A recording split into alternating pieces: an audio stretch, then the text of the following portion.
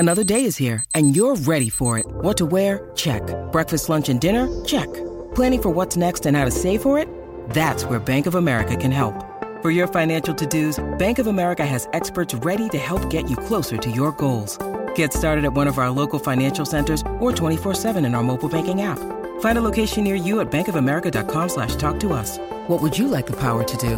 Mobile banking requires downloading the app and is only available for select devices. Message and data rates may apply. Bank of America N.A., member FDIC. Welcome back to Humans of Speedway's Speedway Paradise. Now, over the course of the winter, my plan is to serialise some of the previous episodes from Humans of Speedway in the Speedway Paradise section, where we get our guests to create their dream Speedway meeting. Now, this works around the same questions. Which track would you choose, regardless of facilities surrounding it, but purely for the racing? Which stadium would that be in? Your all-time 1 to 7, the best referee, the one rule you would change, and the opposition for your dream team. This has to be a complete team that actually did exist in history. So those are the questions, some fascinating answers through the course of the series, and you can hear them all right now by going to any of the previous episodes. The first one I'm going to pick out for you, though, is from Peter Oakes. Now, Peter Oakes, a long history in Speedway, starting out as a journalist, ending up being Ivan Major's manager, arguably the greatest rider of all time, and so some amazing stories there, and I'm sure that Ivan may well feature in that team. Well, he does. You'll hear that in just a few moments' time.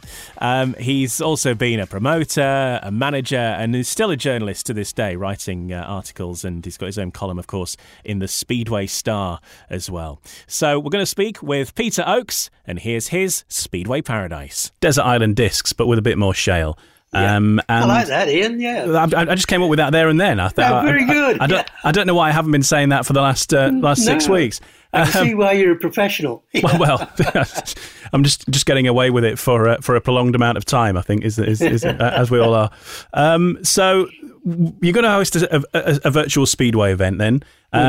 We're going to start by asking you which track you would choose to race on. This is irrespective of all of the facilities. So we're basing it purely on the shape and the shale. Shape and the shale. Where we're going to go. Am I allowed to have 2 tracks? Well, why not? Why not? Well, what I'd have is certainly the old Bellevue, Hyde Road. Best track I've ever seen in Britain. 420 yards, which gives me the facility to have a smaller track inside. Oh. And I would go for a Californian track called San Bernardino. I went over to America I think it was for a World Team Cup final at Long Beach. And in the week, I went to San Bernardino, which was probably 160, 180 yards, something like that. And I can honestly say I have never, ever seen racing as exciting and close as I did that night at San Bernardino. I don't know whether it was a rarity or whether that was the way it was. So I'd certainly like to put this little San Bernardino track inside the old Hyde Road. Wow. And that would be then the absolute 2 dream circuits for excitement, skill, sheer entertainment. 2 15-heat meetings. Got you. And what also are great, you've got the near quarter of a mile of Bellevue, and then you've got this little technical tricky track. You add the points up on aggregate and get the winner at the end of that. Wow. So you're sorting out the small track men from the big track men in one go? Yep. It would. Okay, so which stadium would go around the edge of these tracks then? Because it sounds like a fantastic idea. Based on the facilities, atmosphere, places you've been to in your time. I mean, it may not be standing anymore, but which stadium are we going for?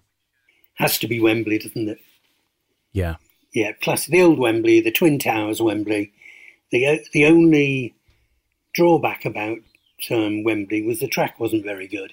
So we've already covered that. So we've now got the 2 perfect tracks and the perfect stadium. I can remember I was fortunate enough to spend a lot of world finals in the pits at Wembley, and to hear the roar of that Wembley crowd when the riders went out on parade was something, you could never, ever forget.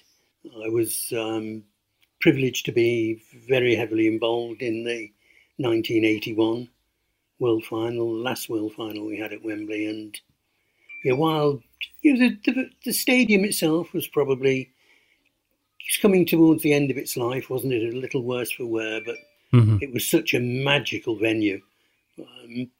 It's why everyone still talks about Wembley today, isn't it? That when you consider it's nearly 40 years since the last Speedway meeting at Wembley, and everyone still talks about Wembley. Riders who were there still talk about Wembley. Riders who weren't there say, I never rode at Wembley, but... Yeah. Fantastic place. The best place in the world. Now, moving on to the people who are going to take part in this meeting then, riding 2 meetings in one. Your all-time 1 to 7. Now, this can be any rider from any era, alive or sadly no longer with us. No points limits involved or anything like that. And obviously, it is just a home meeting, so I suspect Ivan might be involved. But over to you. I think you're right on that Ivan has to be, number one, doesn't he? That his record just proves itself, and that anyone who can win 6 world titles on a one-off basis, frightening how many he might have won on a Grand Prix basis.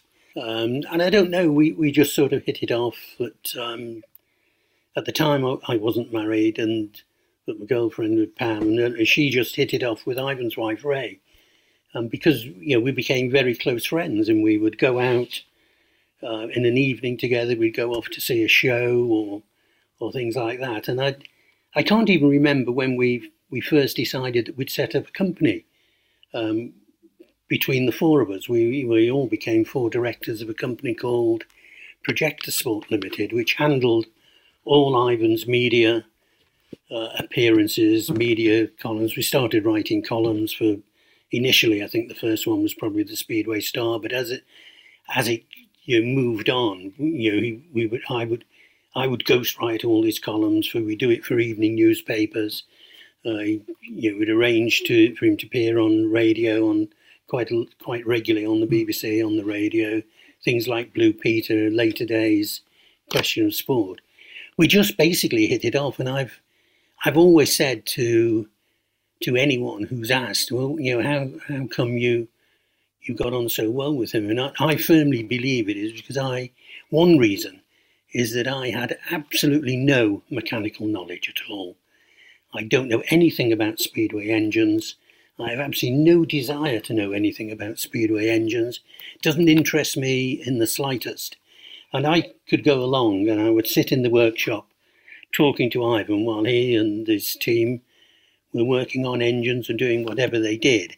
And I think Ivan always felt totally confident that even on the week of the world final, I could sit there and I wouldn't have the slightest clue what he was doing. So I could never, ever give away any mechanical secrets. Ivan would have denied all that and said he never even thought of it. But I still have that little thing at the back of my mind.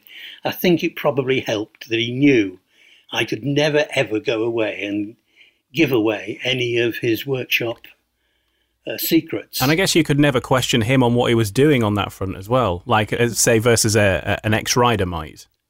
No, I could never turn around and say, why are you putting those handlebars on? Or why are you putting red tape on the throttle twist grip rather than blue tape or white tape? Never, ever could I ask him. All I'd ask him would be, we'd just be talking as you talk with a mate. And, we went on holidays together. And when I moved down to London, after I was only a year in Wales, in Cardiff, and then I moved back to London on the paper for the London office. And if Ivan was down in London or off to an airport, he would stay with us, and we just became very, very, very close. And my daughter got on with Ivan's children, and certainly with the two daughters. She was sort of bridesmaid for the eldest daughter, Julie. And we went on holiday with each other. We go down. I remember one great one when we went to Cornwall, to a place called St Agnes, which was a beautiful little village on the Cornish coast. And we were on the beach one day, and a little boy came up to Ivan and sort of said, "Oh, are you Ivan Major?" And to He probably regretted it afterwards. Ivan turned around and said no. Oh no! Because we treated it. It was a break. We didn't want to be involved in any speedway. We were just out there as a family. And I could always wonder whether Ivan later on thought, I wish I'd have sort of said yes to that poor little lad. But, so if he's still around somewhere, an apology on behalf of Ivan. Yeah, if you ever had that sort of wonder in your mind, then yes, it definitely was him. When you look back at your time with Ivan, and obviously these are rich times, and maybe I'm leaping ahead slightly here, what's your sort of favourite story or memory with Ivan that you look back on and maybe smile the most? Probably the one that I smiled the most was a world final at Gothenburg, where Ivan was very much a loner in his preparation for a world final. In the days and the weeks leading up to a world final, he'd become very, very insular, very much in a zone, get a bit quite ratty. Like he would have a go at people. We often sort of said, Ray's life, his wife's life was hell during the week of a world final. And he also, we would never go into a hotel where the other riders were because he didn't want to be mixing with them. He wanted to be on his own, do his own thing. And we went to Gothenburg for this world final. And we're out got a hotel in the woods. And we sort of settled in the hotel. And then all of a sudden, through the doors, who should come but Dave Lanning and the entire World of Sport team.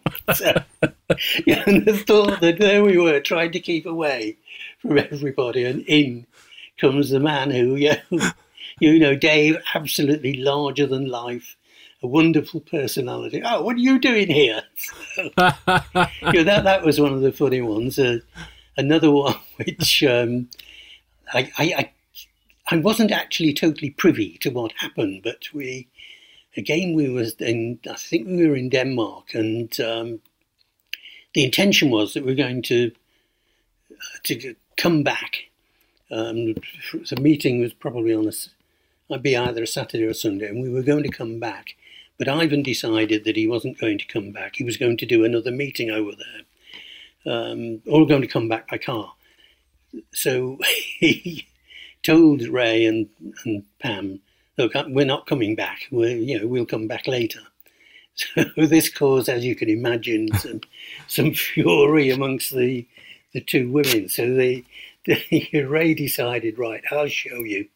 So she went and booked on the ferry to go from what would it have been, Eschberg probably, back, or it might even be in Gothenburg, straight from Gothenburg. Anyway, she booked on the ferry, but it was full.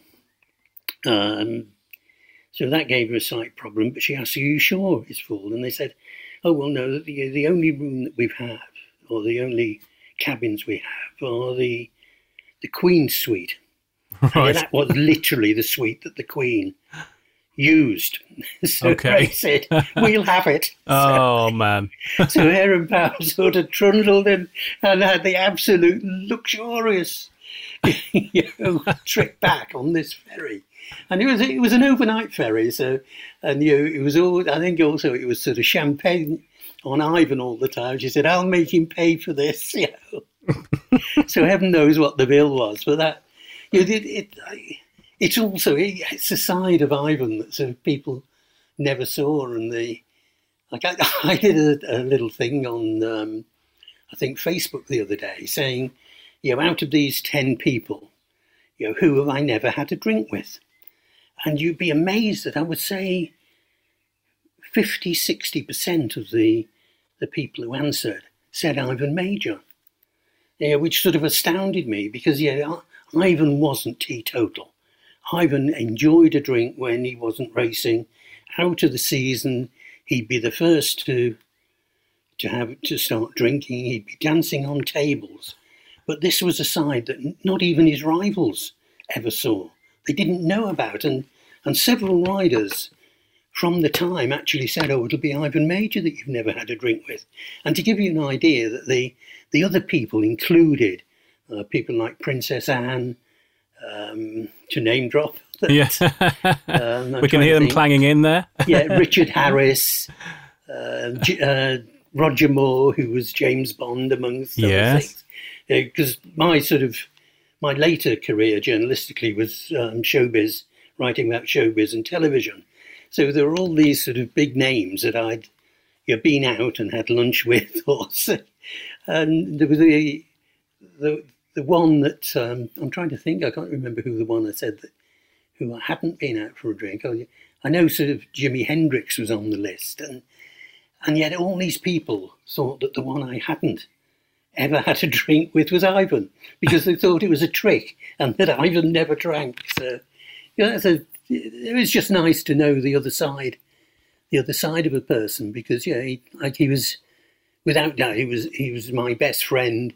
We used to speak when he was over here. We would speak literally every other day, and even when he retired and went back to Australia, we'd still speak at least every couple of weeks, maybe more frequent. So it was a friendship that lasted, and the friendship with the family lasts today. We're still in regular touch with each other. We've been Zooming each other, during the pandemic, and it's been such a we all make special friends, don't we, in our lives, and that was very much a special friend. And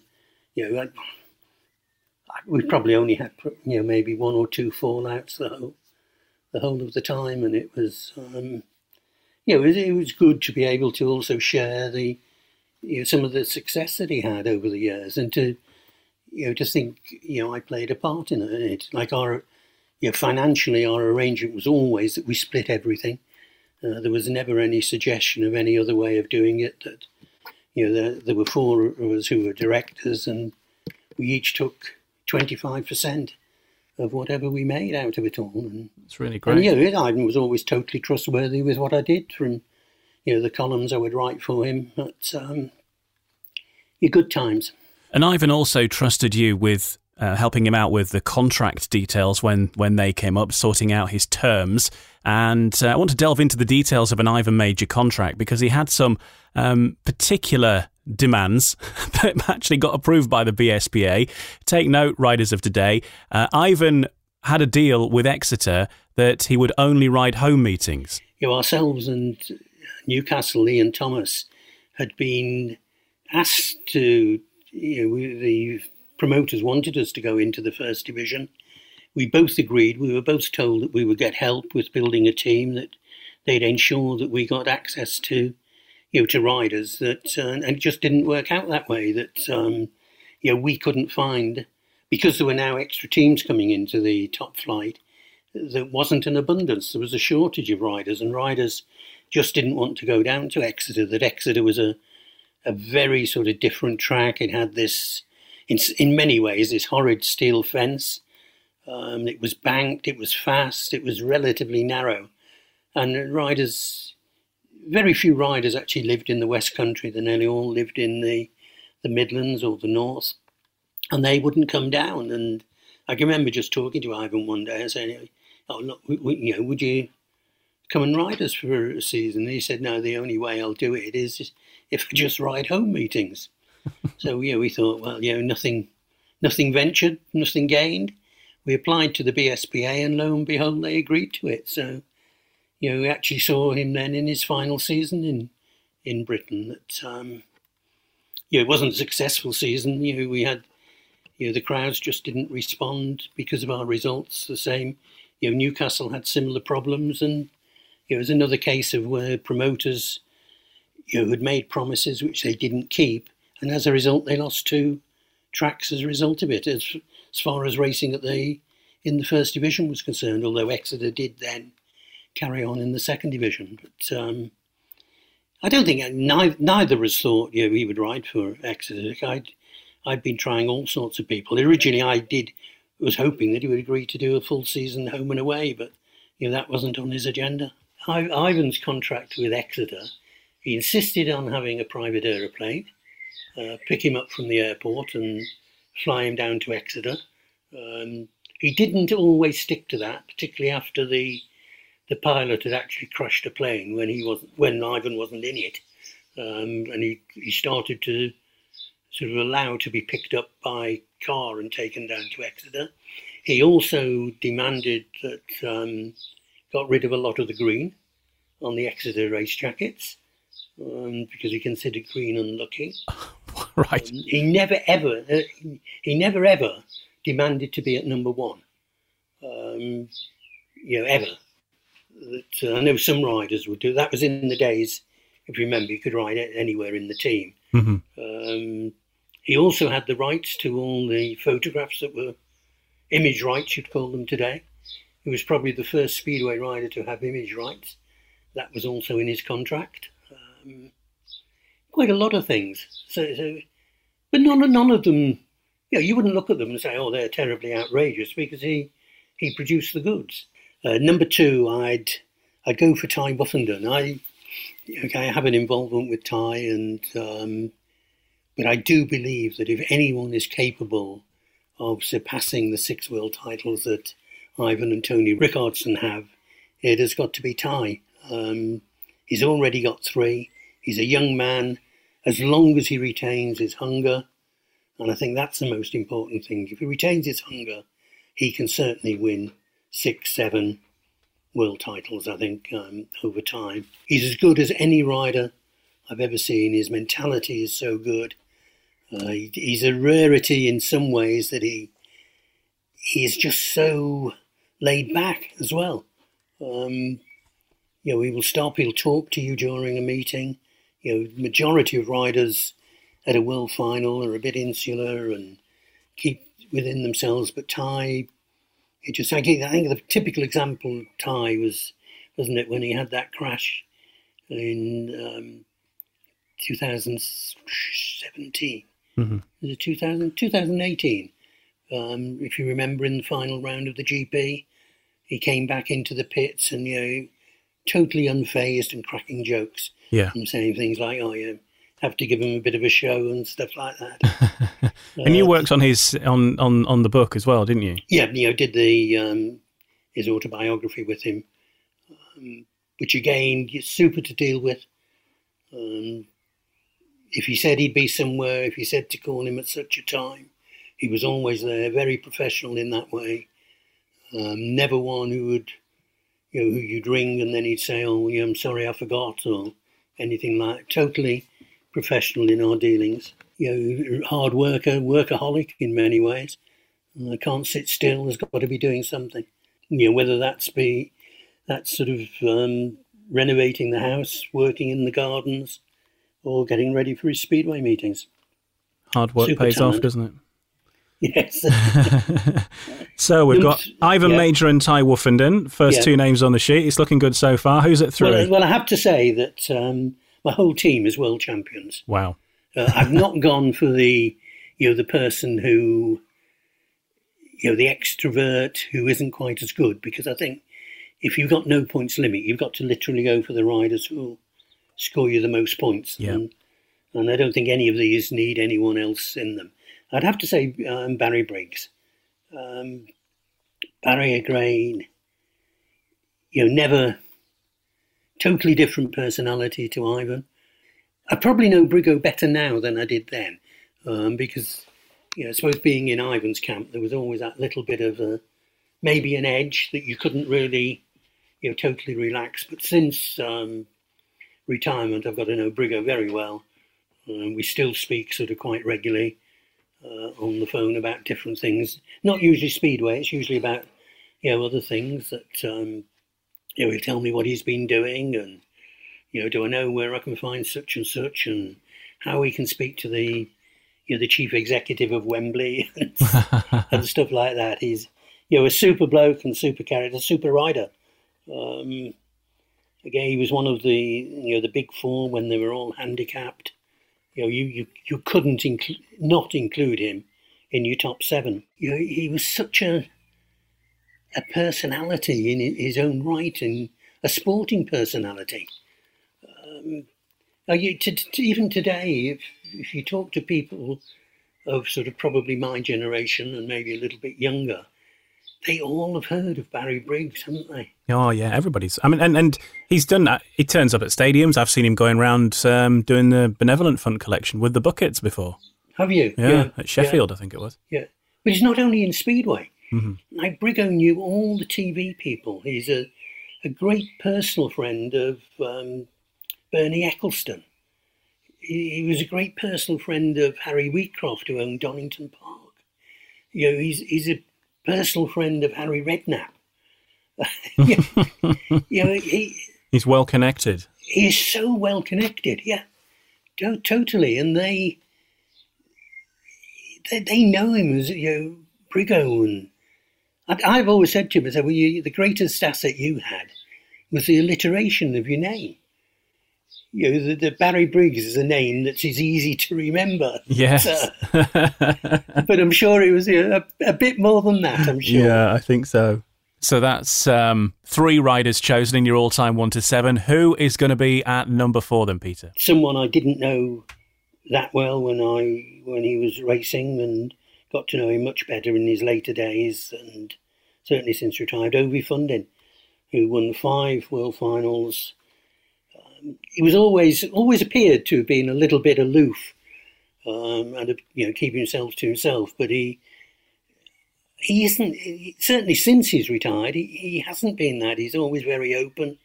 I've actually written a piece with him in this week's Speedway Star, when he contacted me and sort of said, "Oh, can you do something? I'd like to talk about this." So I obviously rang him back, and we chatted away.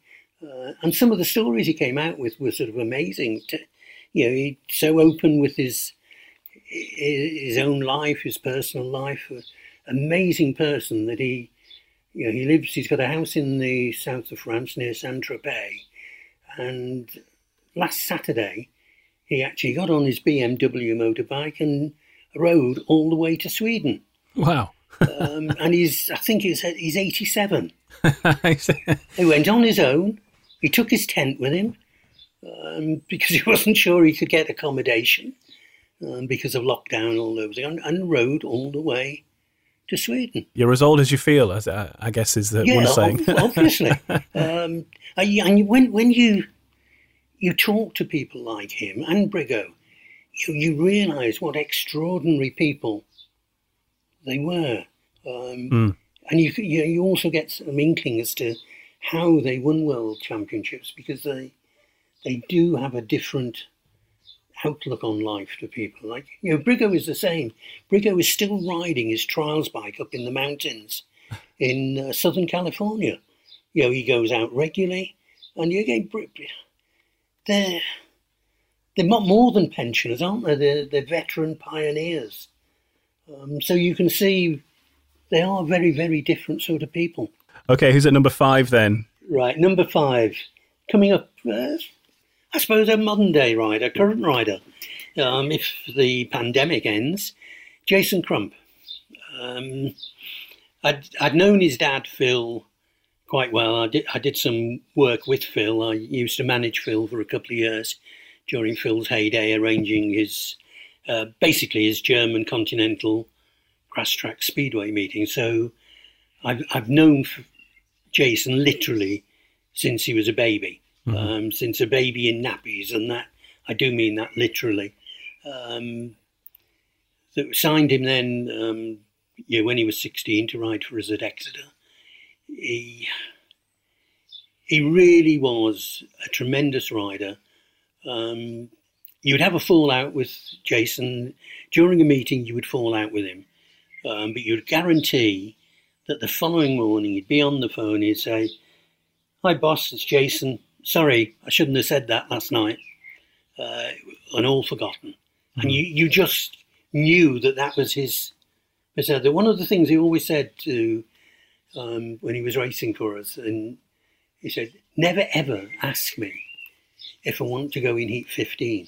Tell me. It's your decision to take, your team manager's decision to take. Just tell me. Say you're in heat 15.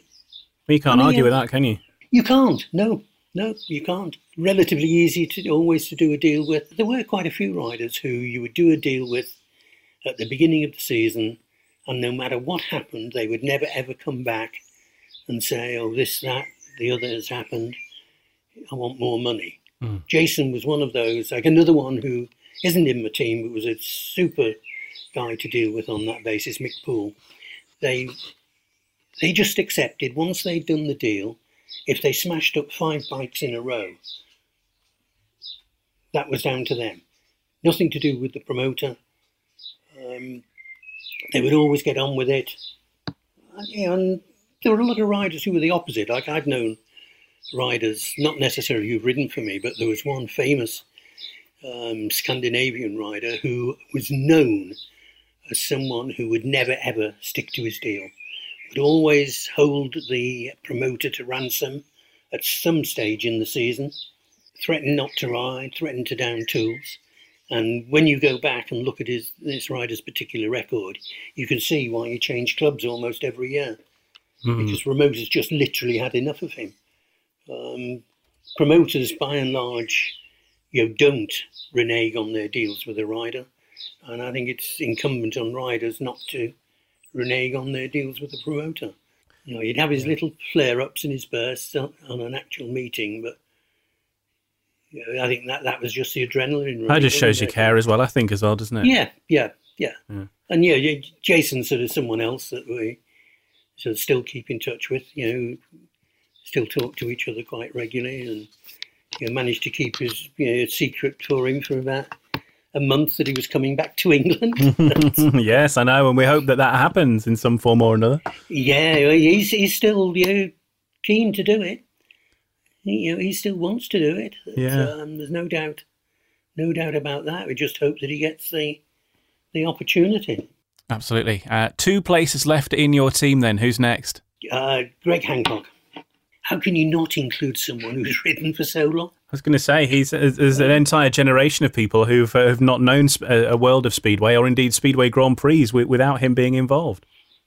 Well, no, they certainly haven't known Speedway Grand Prix without him being involved, have they? Because, okay, he wasn't involved last year, but that was only through, sadly, the illness that sort of Jenny had. But he was, if you remember, he was actually named in the Grand Prix lineup both last year and this year. Yeah.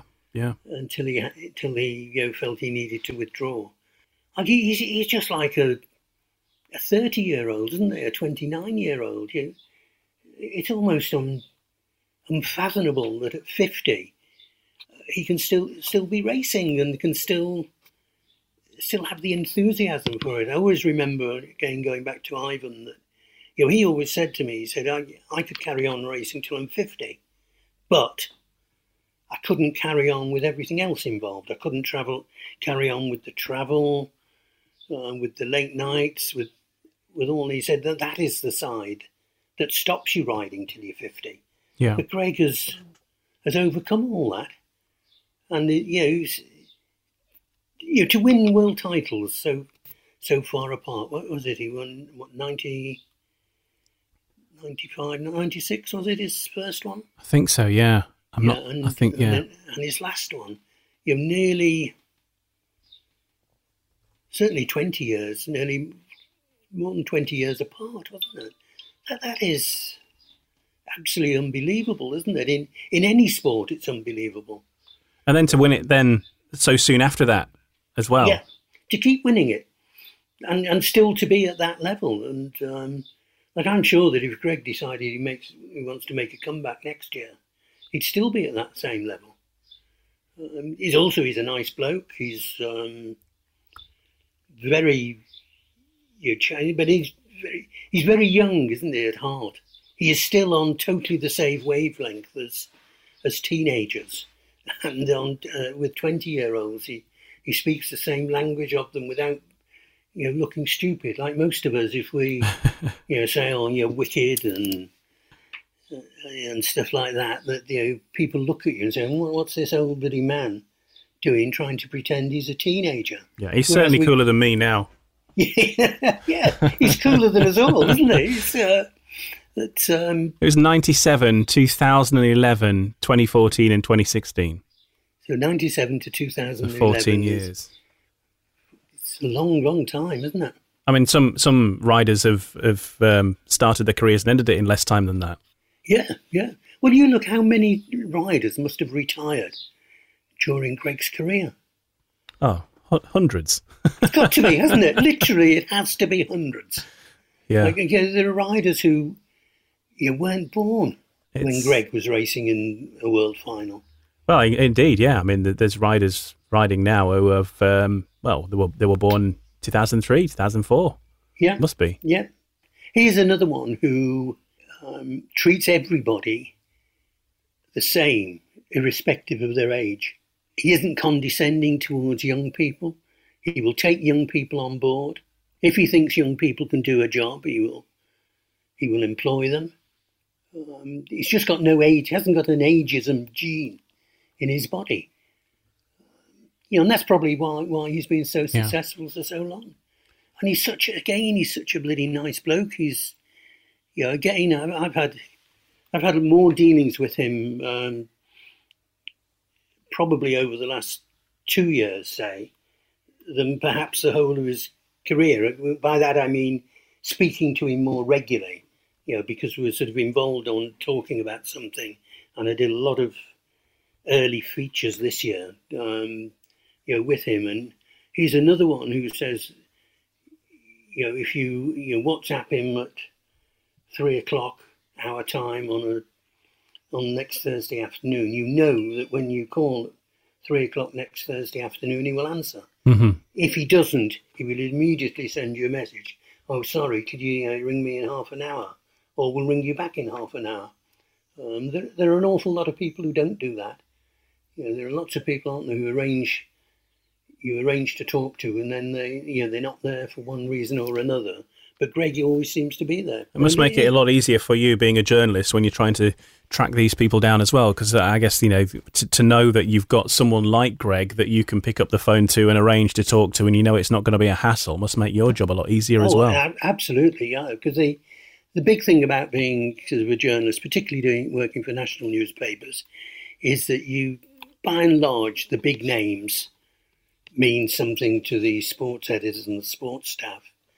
I can almost guarantee I will get a story in a national newspaper about Ty Buffington, simply because they've heard of Ty Buffington, and equally the way they've heard of Greg Hancock. Mm-hmm. And then this year the pandemic has been strange because it's been the easiest time there has ever been to actually speak to riders. Yes, because they're not on aeroplanes. At the moment they're all in Poland on lockdown. So by and large, you can get them. If you ring them, they will answer because they're in the one place. They're not deciding they've got to get up at 3:00 in the morning to get a flight from Wrocław back to Stansted, and then tomorrow they're back off to Sweden. So it's been a real buzz for journalists, and I would imagine it applies to any other sport except football. Like football, obviously, you never ever speak to a footballer these days as a journalist. The Speedway, you always do. So you've got one slot left, one world champion left. Yeah, I've got one world champion left, and again, there is a story behind this. It's Peter Craven. I saw him quite regularly at Bellevue during the early 60s until his death. So it's not that I didn't see him.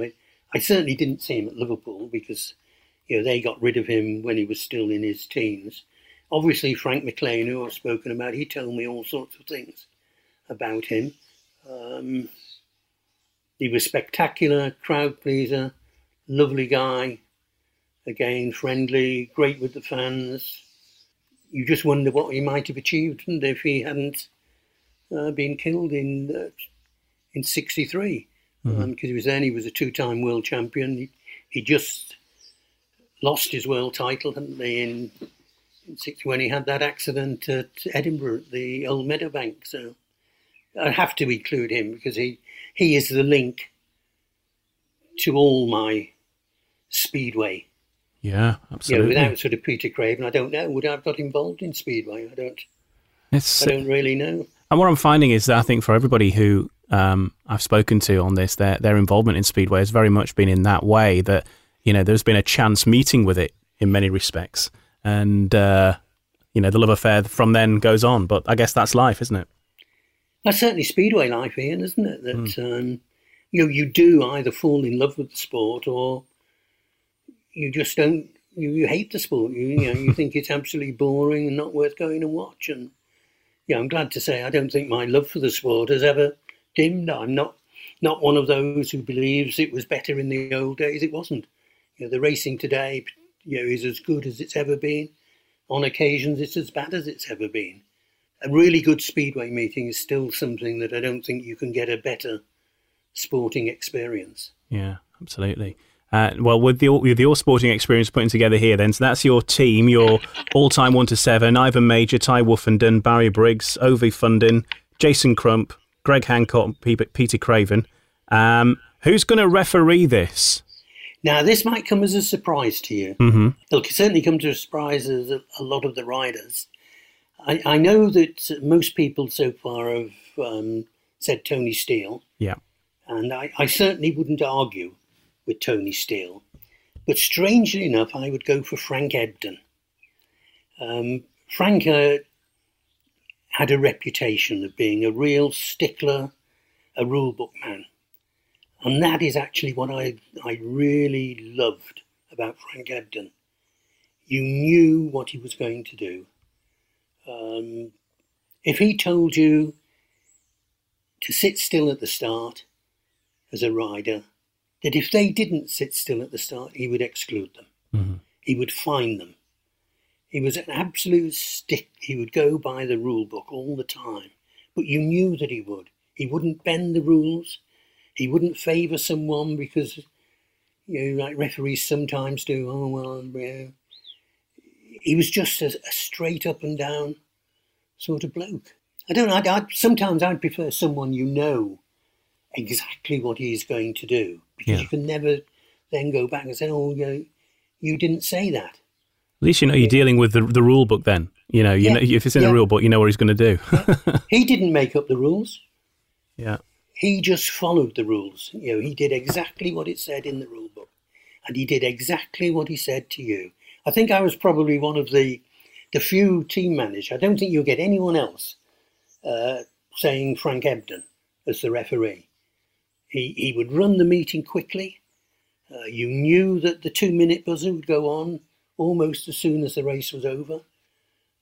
He wouldn't sort of tolerate you saying, I want another 5 minutes.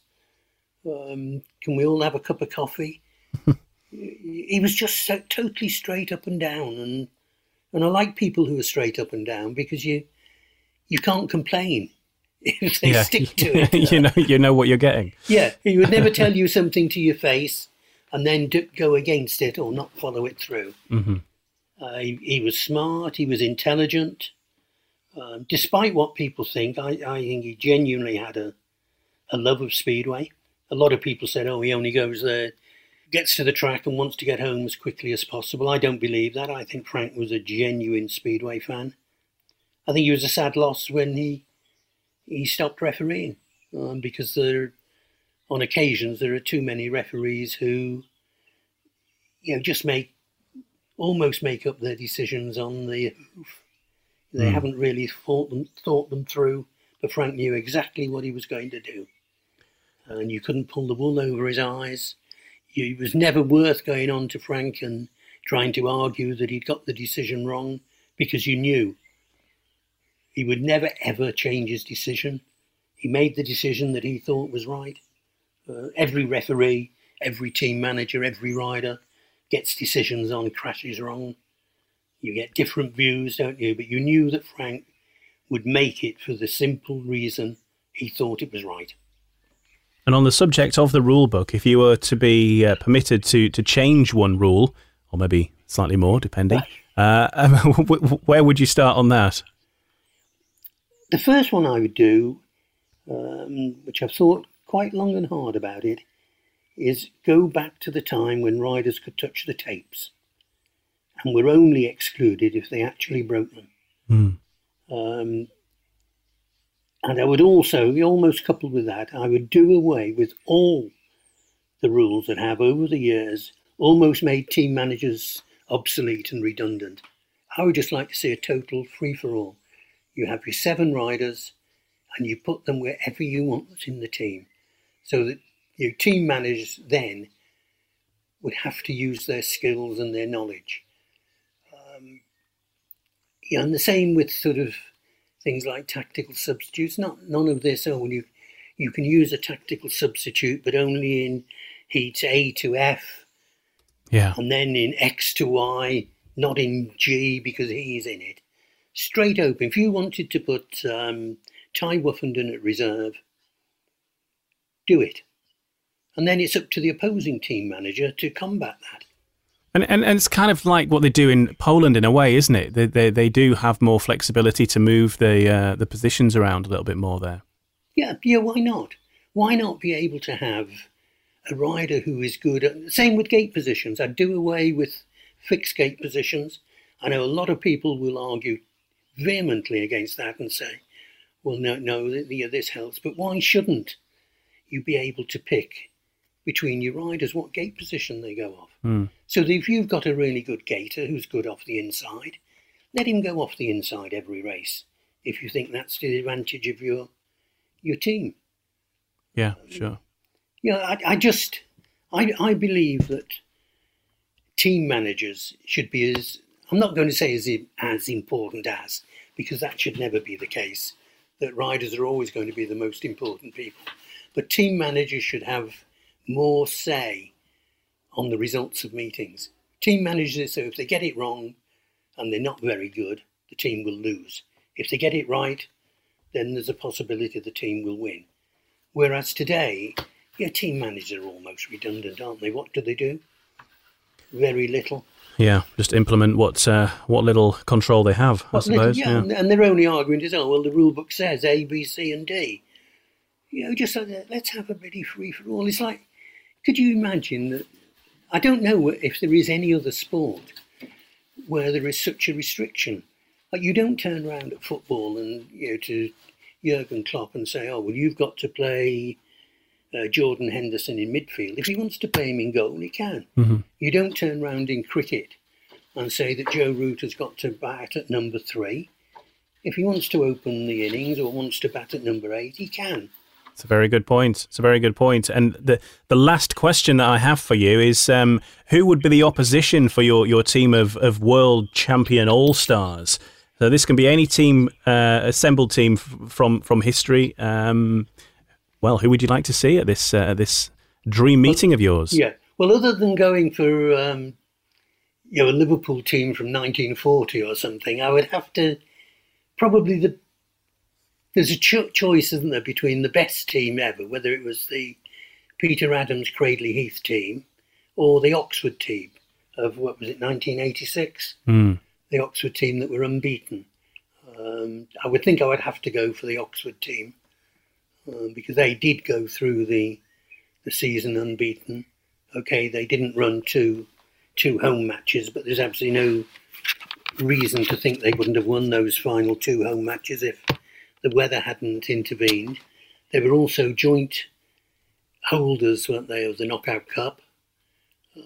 So I think that one, led by Hans Nielsen, would have to be the best. They had, Hansen, Simon Wigg.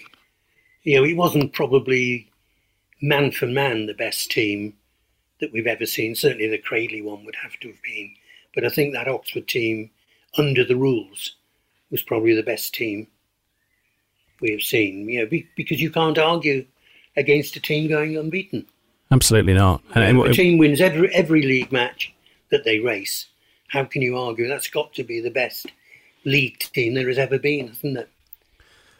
Obviously, it'd be easy. I could have picked another 7 riders and say, well, that would be the team to race against. You could use a Tony Rickardson and R.C. Ward. But if we're going for an actual team that there was, I'd go for that Oxford team. Oxford 1986. Then that's the first time that was been suggested. I think Cradley has been mentioned in the past, but I think it's the first mention for Oxford. And you're right, it is such a great team. Obviously going unbeaten, but people like Hans Nielsen and Simon Wigg in that side, it Very, but very strong. To go unbeaten is amazing, isn't it? In a season. It's been fantastic speaking with you, Peter. Thanks for spending the time, and it's been wonderful to hear all those stories, and hopefully we can all get back to a track and watch some new events in the future.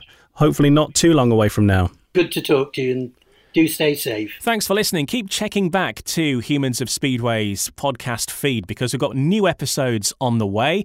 We're going to serialise some more Speedway Paradise moments as well. And of course, for the latest updates and preview clips, you can hear them by subscribing to us on social media. On Facebook, search for Humans of Speedway. And on Twitter, we are at Speedway Humans. And thanks for listening, and speak again soon. Sports Social Podcast Network.